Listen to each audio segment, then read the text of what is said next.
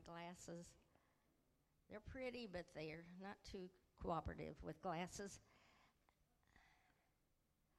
We did have a wonderful time in the Lord with the ladies and some gentlemen this weekend.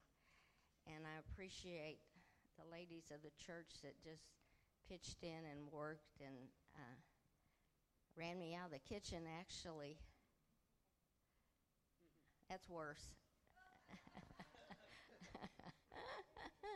Can't see it all now. I might have to just quote from memory. Okay. Will do. Thank you.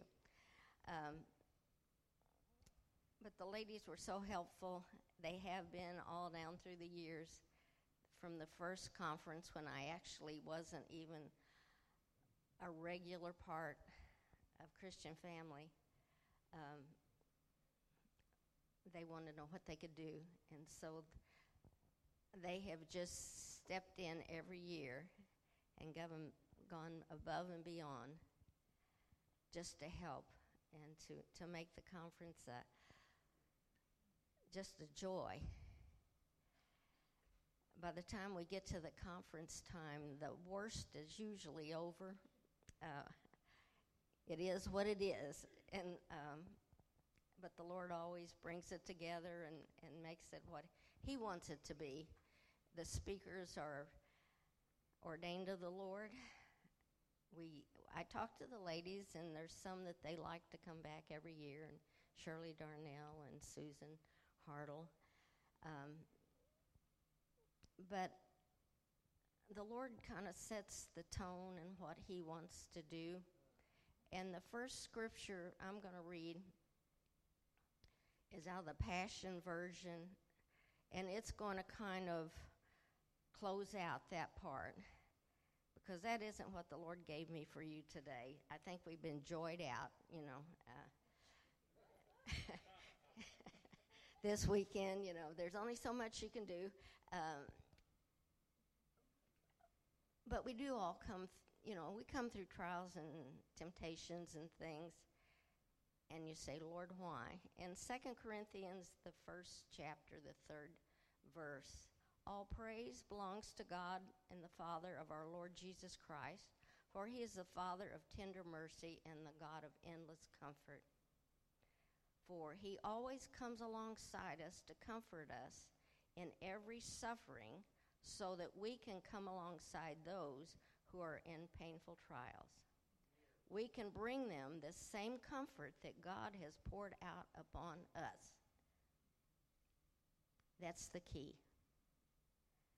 That's why. It's not all for you and for your growth and for your walk with the Lord. It's boot camp so that you can come along someone else when they're going through hard times, and maybe they don't have that steadfastness in the Lord that you do, and maybe they don't know where the strength comes from, and so you can come alongside them. And just as we experience the abundance of Christ's own suffering, even more of God's comfort will cascade us unto and through our union with Christ. If troubles weigh us down, and that just means that we will receive even more comfort to pass on to you for your deliverance. And for the comfort pouring into us empowers us to be comfort to you, and with this comfort upholds you, and you can endure victoriously the same suffering that we experience. Now our hope for you is unshakable, because we know that just as you share in our suffering, you will also share in God's comforting strength. That's the key. That's the reason. It's not for naught. It's not that God's mad at you and God's punishing you. It's to train you. Amen. Because we don't live unto ourselves. There are always other people that we influence, no matter what your stature in life. Sister Linda walked in last night. She said, "You're so short." Last year, when Sister Connie come in, she said, "You are really tiny." She was tall. That's my outward stature. That's what you see. But it is not what I am in the Lord. He makes us what he wants us to be. We're challenged when we go to the grocery store and there are things we want are up high. But people think we're helpless. We're short. We're helpless.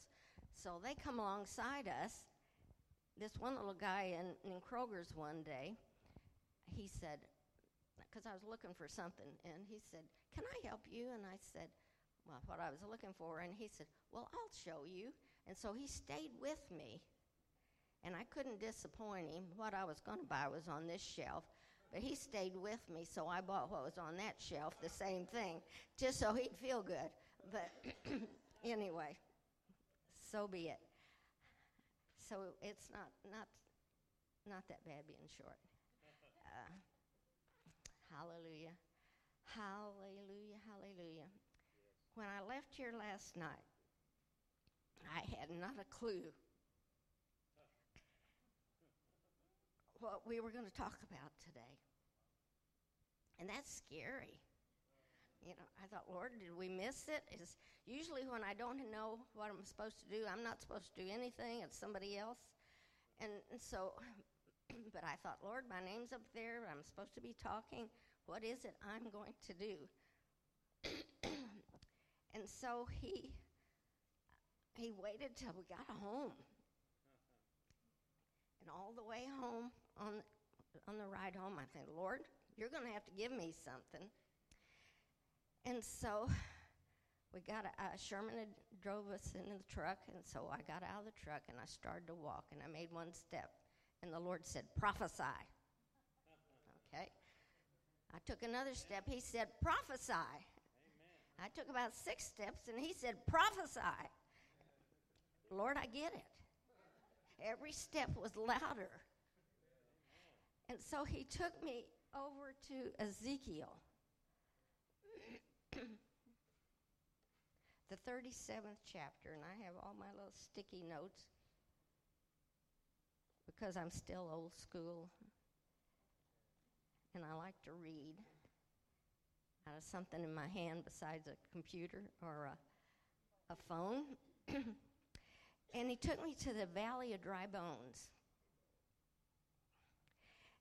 In the 37th chapter of Ezekiel, the first verse, and the hand of the Lord was upon me, and though he brought me out by the Spirit of the Lord and set me in the middle of a valley, it was full of bones. And he led me back and forth among them, and I saw a great many bones on the floor of the valley, and bones that were very dry. And he asked me, Son of man, can these bones live? And I said, O sovereign Lord, you alone know.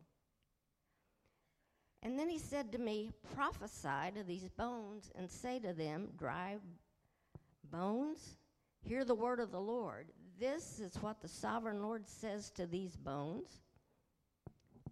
This is a little tall for short people. Just where I can get that where I can read it. And my print's small. And I will make breath enter you, and you will come to life. I will attach tendons to you and make flesh come upon you and cover you with skin. I will put breath in you, and you will come to life, and then you will know that I am the Lord. So I prophesied as I was commanded. And as I was prophesying these bones, there was a noise, a rattling sound that the bones came together, bone to bone, and I looked, and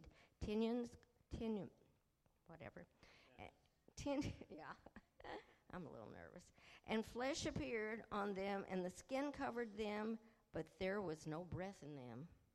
And then he said to me, prophesy to the breath, prophesy, Son of Man, and say to it, this is what the sovereign Lord says. Come from the four winds, O breath, and breathe into the slain that they may live. So I prophesied, and as he had commanded me, and breath entered them, and they came to life and stood up on their feet a vast army. A vast army. And the Lord told me to prophesy. And I said, Lord, if you tell me to, I can. Am I supposed to prophesy to the people? But that wasn't what he had in mind. Amen. Hallelujah. We're going to go over, let me get my other notes to tell me what I'm actually talking about. Acts 16, guys. What are we prophesying? What are we declaring and what are we proclaiming? I was listening to Lance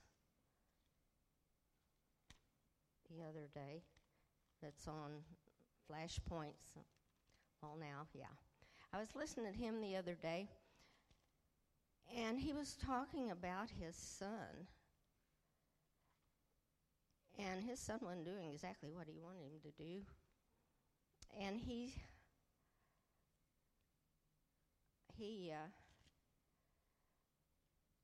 had a friend that confronted him. And he says, what are you saying about your son? What are you prophesying about your son? And he thought about it. You know, death and life are in the power of the tongue.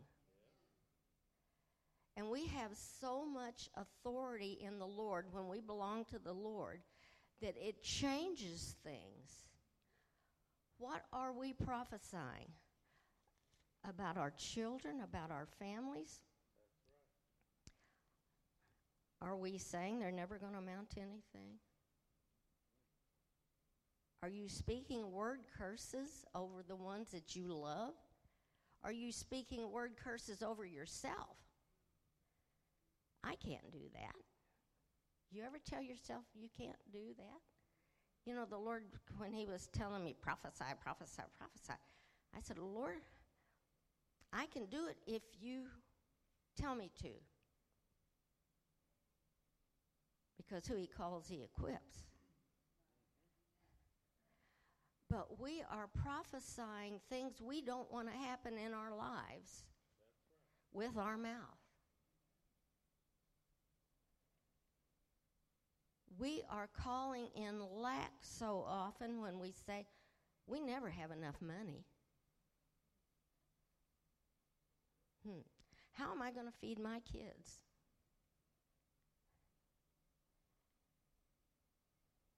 How am I going to take it? You know, if we waited till we had, I didn't know I was going to go this way, but if we waited till we had enough money, we'd never have kids. That's right. Really? Really? They're expensive. Whether you know it or not, they're expensive. Even little, and the older they get, the more expensive they get. And by the time they're grown, you have invested thousands and thousands and thousands of dollars in these little ones. But they're a blessing of the Lord. It's what the Word says, that your quiver should be full. So if God's going to fill your quiver with kids, isn't he going to provide for them? So, you know, we have the kids, and it just seems like you have whatever you need to take care of them. But the most important thing with our families is their salvation. And we're going to read just little bits of different things to bring to mind the different subjects that we prophesy over. Okay? And this one is Paul and Silas, and we've read it. You've read it 100 times, but there's something I want you to catch in the 16th verse of the 16th chapter. Once when we were going to the place of prayer, we were met by a slave girl who had a spirit by which she predicted the future. Now, the enemy always has a counterfeit for what God has. Only they operate by familiar spirits, not by the Spirit of God. So they can tell you things about your past, about your present. And if you're not in the Word, you can be deceived. by psychics, by fortune tellers. They have the gift, but they're not operating in it correctly or the way it should be. But she earned a great deal of money for her owners by foretelling. And this girl followed Paul and the rest of shouting, "These men are servants of the Most High God, which is telling you the way to be saved." Now, she was proclaiming the truth because they were. But she was a hindrance and a nuisance to them. And she kept this up for many days. And finally, Paul became so troubled that he turned around and said to the Spirit, "See, she was operating by a spirit, but it wasn't the Spirit of God. I command you to come out of her." And at that moment, the spirit left her. And when the owners of the slave girl realized that their hope of making money was gone, they seized Paul and Silas and dragged them into the marketplace to face the authorities. And they brought them before the magistrates and said, "These men are Jews, and they are throwing our city in an uproar." Now, who knows, or you ought to know, that it's going to upset the enemy when God's Spirit's around and God's Spirit's in people and they're proclaiming the things of the Lord. You're going to stir up some enemies and strife. By abdicating customs unlawful for us Romans to keep our practice. And the crowd joined in the attack against Paul and Silas, and the magistrate ordered them to be stripped and beaten. And after they had been severely flogged, they were thrown into prison, and the jailer was commanded to guard them carefully. And upon receiving such orders, he put them in the inner cell and fastened their feet in the stocks. And at midnight, okay, now here's your key, here's your clue. About midnight, Paul and Silas were praying and singing hymns to God, and the other prisoners were listening to them. And suddenly there was a violent earthquake, and the foundation of the prison was shaken, and at once all the prison doors flew open, and everybody's chains came loose. And the jailer woke up, and when he saw the prison doors were open, he drew his sword and was about to kill himself because he thought the prisoners had escaped. If he was a Roman soldier and he was asleep on the job and they got loose, it meant his life. And so he was going to take it. But Paul shouted, "Don't harm yourself. We're all here." And this jailer called for lights and rushed and fell trembling before Paul and Silas. He then brought them out and asked, "Sirs, what must I do to be saved?" He was ready to be saved. He knew there was more than what he had. And they replied, now this is what I want you to get. "Believe in the Lord Jesus, and you will be saved, you and your household." Yeah. Okay, your household's in disorder, okay? Just say, your household's in disorder. You take this word of God. You use this word of God. It's your sword. You pray the word of God. Only you don't pray the, "Oh, woe is me, Lord, look at my..." You say, "Devil, you're not getting my family." You proclaim with your mouth that your family will be saved by the word of God. Amen. He said, your household, not just you, your household. Amen. "Lord, your word says my household will be saved." I believe it. I claim that. Amen. So I declare that. I thank you my children walk in truth. I thank you that my family serves you all the days of their life. I thank you that my family finds their purpose in you and walks in it. Amen. You use the word of God. Yes. That's where your power is. That's what Jesus did. Amen. He spoke the word. The scripture says he watches over his word to perform it. The words of our mouth send forth the angels. And whether your kids are in the gutter or whether they're in a palace, God can draw them out. Amen. He can bring them to the place that they need to be. Amen. And it should not be woe is me when we belong to the Lord, no matter what it looks like, no matter what it sounds like, You declare and decree, my children walk in truth. My children are saved. My children are walking with the Lord. That's right. The Word says it. Our families, our households. Claim it. Okay, that's one area of our life. Okay, let's go to another area. Let's go to Philippians 4:19, guys.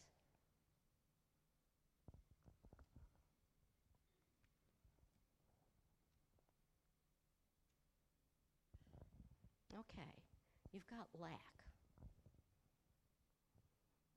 You just haven't got enough. You know, the month's still running and your finances haven't. What does the Word say? What does the Word say? In Philippians 4:19, what does the Word say? And my God will meet all my needs according to his glorious riches in Christ Jesus. Amen. So what are you declaring? You're declaring your lack? Are you declaring my Lord meets all of my needs according to his glory? You know, his riches in Christ Jesus. There's no lack in heaven. That doesn't mean you'll drive a Rolls Royce or you live in a palace. But that means what you need, the necessities of life, you can declare and decree with your mouth. You can prophesy with your mouth, my Lord supplies all my needs, whatever they are. If I need a car, if I need a roof over my head, if I need clothes, if I need food on my table, the Lord can supply it. If I need a job, the Word says if you don't work, you don't eat. We had a pastor that's quoted that pretty regularly. And our grandkids that raised up in our house, they got that. I mean, they figured that out. When they got out of high school, they never asked for money. They all got jobs. They went to college. We did not. Sherman and I did not. I won't say none, but they made their own arrangements for college. They paid their own bills. We didn't say you need to. We didn't do any of that. But they were learned the principles of work just come naturally. Our granddaughter posted something on Facebook for Father's Day, and Sherman doesn't do Facebook, and he doesn't even know it. But she said she lived next door to us for a while, and after she was grown and married. And she was doing college, so she was home doing it online a lot. And so she was home, and there wasn't anything went on at our house that she didn't know about, you know, I mean. And Papa, as Sherman was called, she said one of her fondest memories, he had ordered some raw Chad or something, and they had just dumped it in a pile. It was rocks or sand or something. So he was getting a wheelbarrow. And he was in his 70s at the time, okay? And they were ready to put us all out to pasture, you know. So we would have been invalids if we would have listened to the grandkids, but they're very protective, which is honorable. But anyway, she said, so she saw him out there shoveling and putting this in there. And so she went out to help. If her husband wasn't home, if he was home, he'd send him out to help. But if he wasn't home, she went out to help. And she said, I was so tired. And Sherman's kind of a workhorse. I don't know. Anyway, if there's a job to do, he would do it till it was done. And she said, I was so tired. But I thought, now he's in his 70s and he's still going. I can't quit now. But God, he supplies our needs. He takes care of us because we're his dear children no matter what your age. He will do that. But we can use his word to do that. Okay, let's go to Exodus 23. Another thing we are concerned about a lot of times is our health. In Exodus 23 and 25, it says, worship the Lord your God, and his blessings will be on your food and water, and I will take away sickness from among them. Is that one you can stand on? There's a lot of scripture on health and healing. It's a lot better to be healthy than to have to be healed, though. Isn't it? Isn't it? We're blessed, praise the Lord, with good health. We are blessed. I went to the dentist. I was about 40, I guess. He said, I wish I brought my camera. You've got every tooth in your head. I still do. No cavities? Nothing. Can you believe that? Yeah. He said, I wished I had a camera so I don't see that very often. That's a blessing of the Lord. Good health is a blessing of the Lord. It's part of our inheritance if we'll claim it. And we need to walk in it. But we need to use wisdom. Okay? We can't live on McDonald's fries and be foolish. I mean, we have to use good sense. But we can walk in good health. But God can heal us. If we've been foolish and abused our bodies somewhere along the line and haven't taken care of ourselves, God can heal us. He can raise us up. Hallelujah. But we use the word to declare and decree. Prophesy.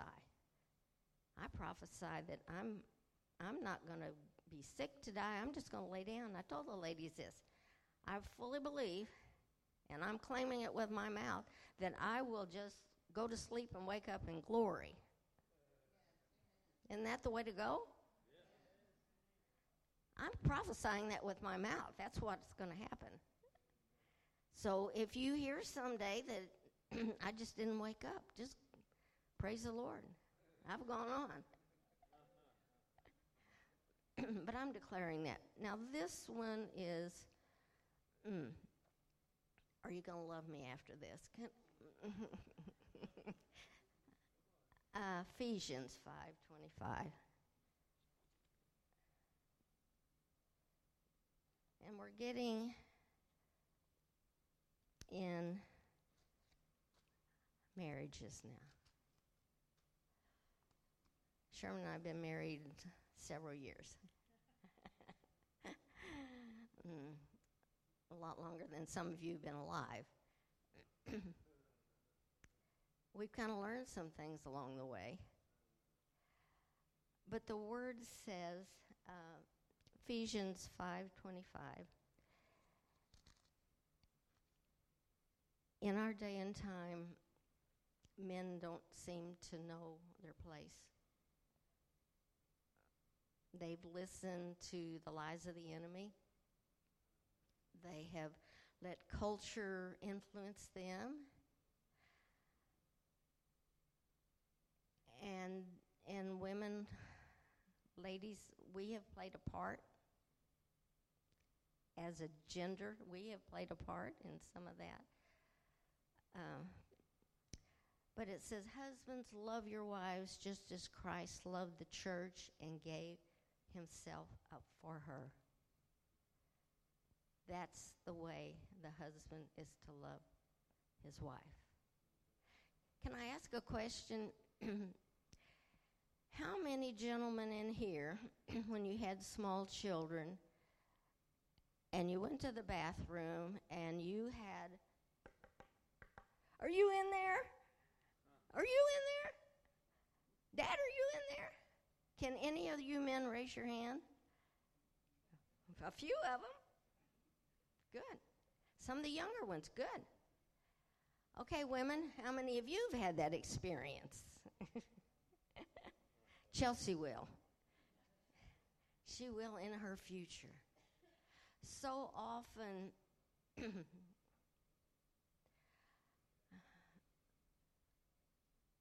women have two jobs.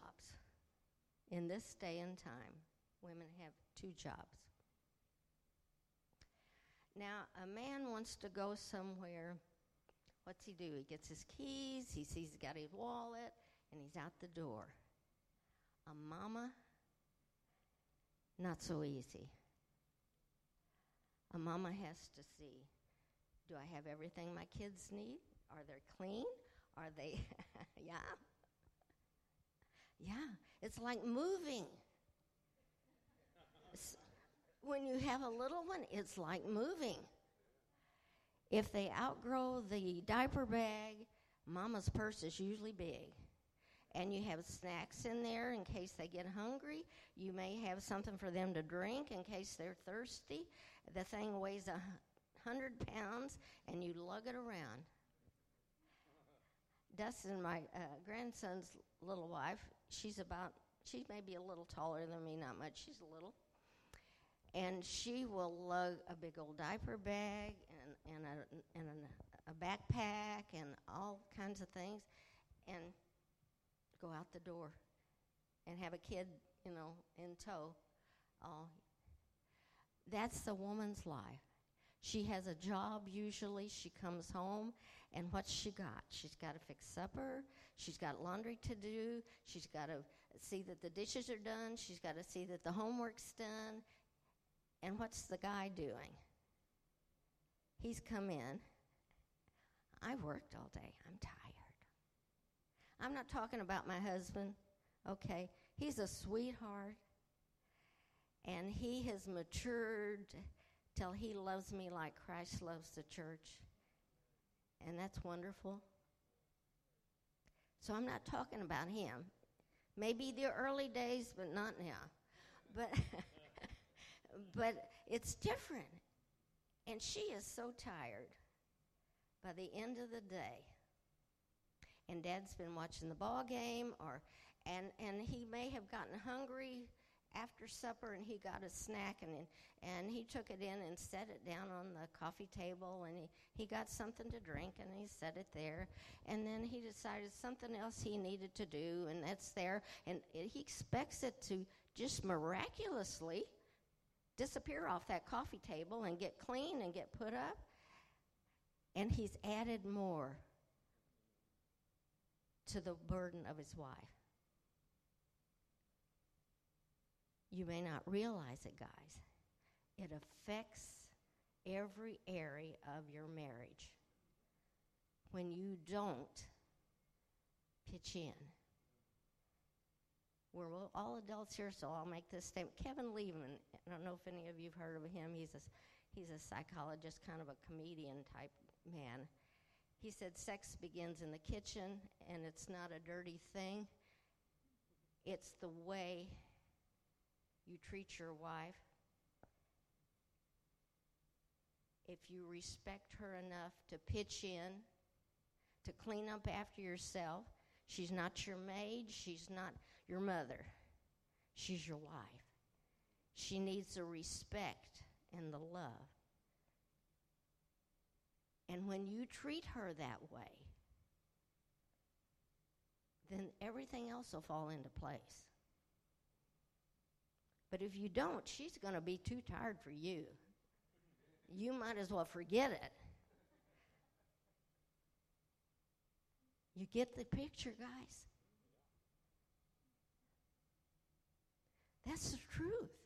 That's the honest truth. The young mother and wife is so exhausted at the end of the day.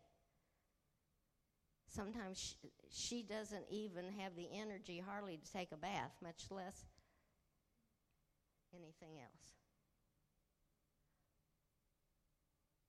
But it goes on in I don't think I had this in my notes, but it's at the bottom of that chapter.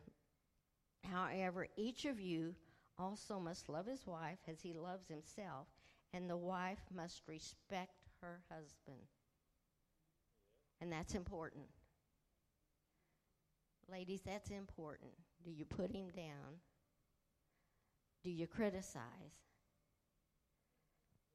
If he tries to help you, if he hasn't done it exactly the way you would do it, do you criticize him? Do you come behind him and redo it?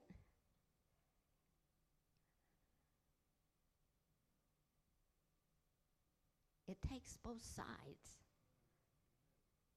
You know, you have to have mutual respect for each other. Since Sherman's retired, he didn't do a lot of housework and stuff before he retired, but I'm still working. And he has his schedule. He does.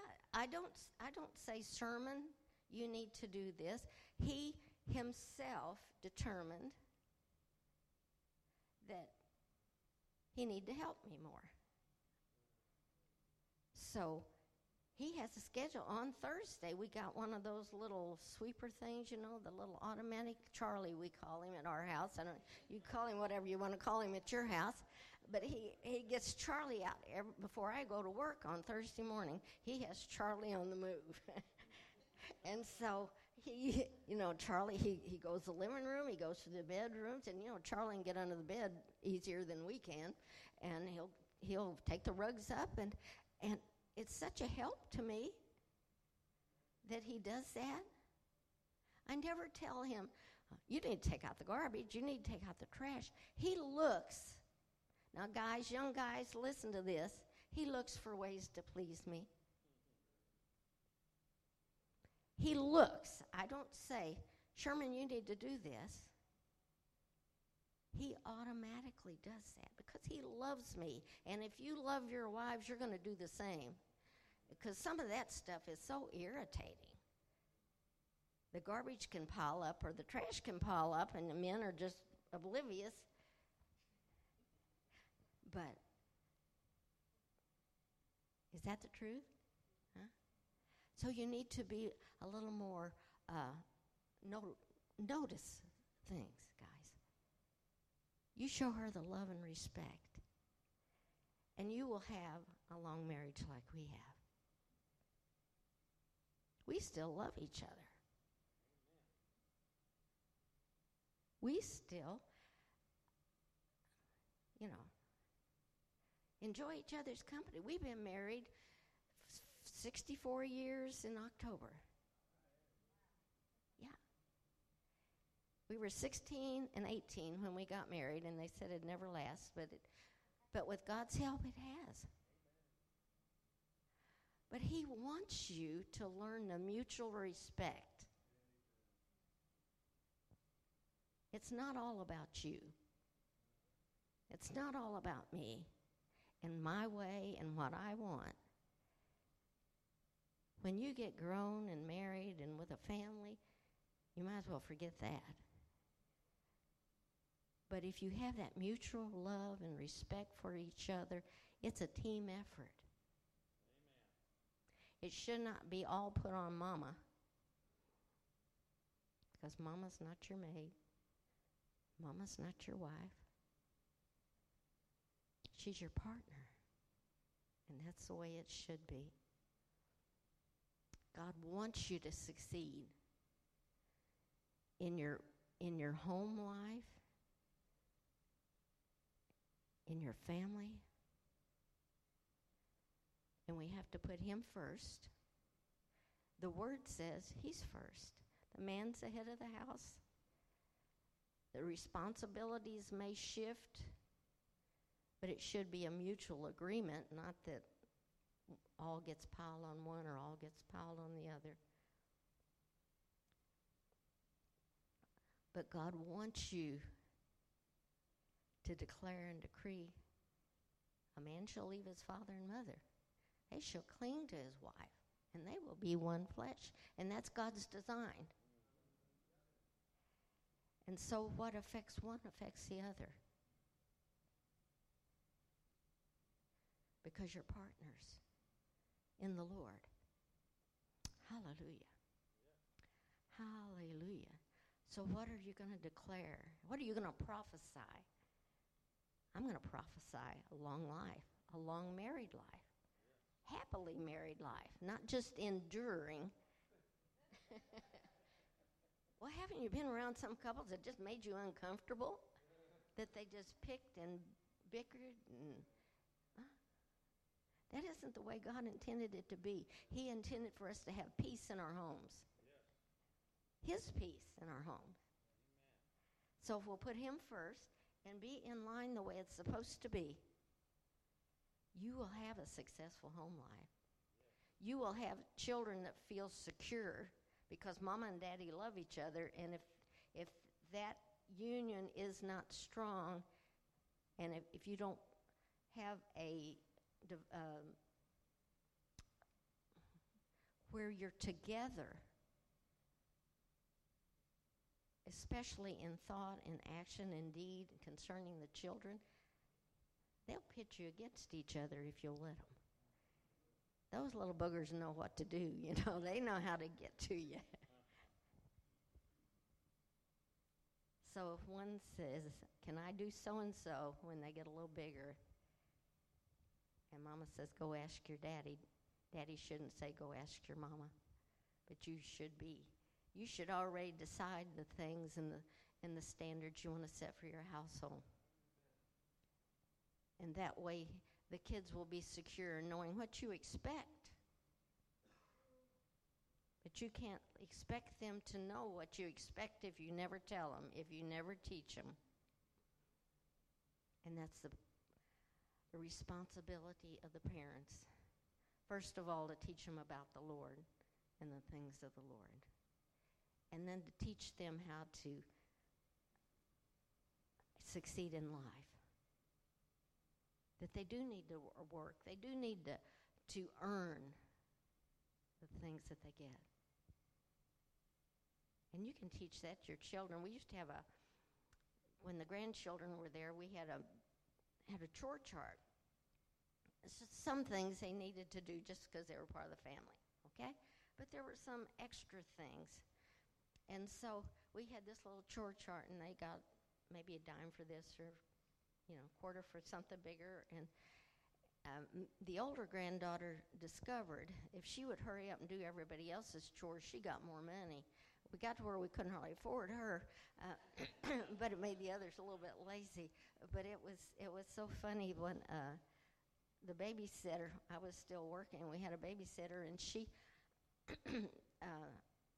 I don't know if they'd had a bath or what, and they were taught to take their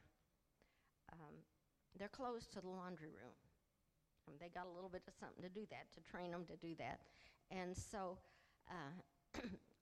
the babysitter didn't know that, okay? So she was going to take the things. They grabbed it up. No, they weren't going to. She wasn't going to knock them out of earning their money. But you can teach them different ways.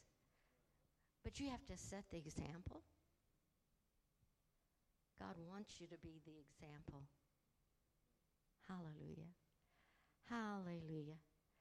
Well, Lord, we thank you. We praise you for this day, for the opportunity to be here, God, to speak to the people, forth your word, God. We just speak a blessing over them, the young couples especially, God, the young families. May they grasp the principles of God, and may they use that as the model for their homes. And we just thank you and praise you in Jesus' name. Amen. Amen. Pastor Zach, it's all yours.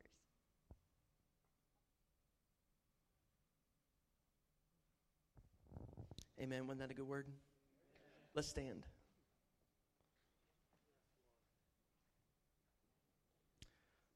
Father, thank you so much for this wonderful opportunity to come together to be encouraged. Thank you for a great weekend and for a wonderful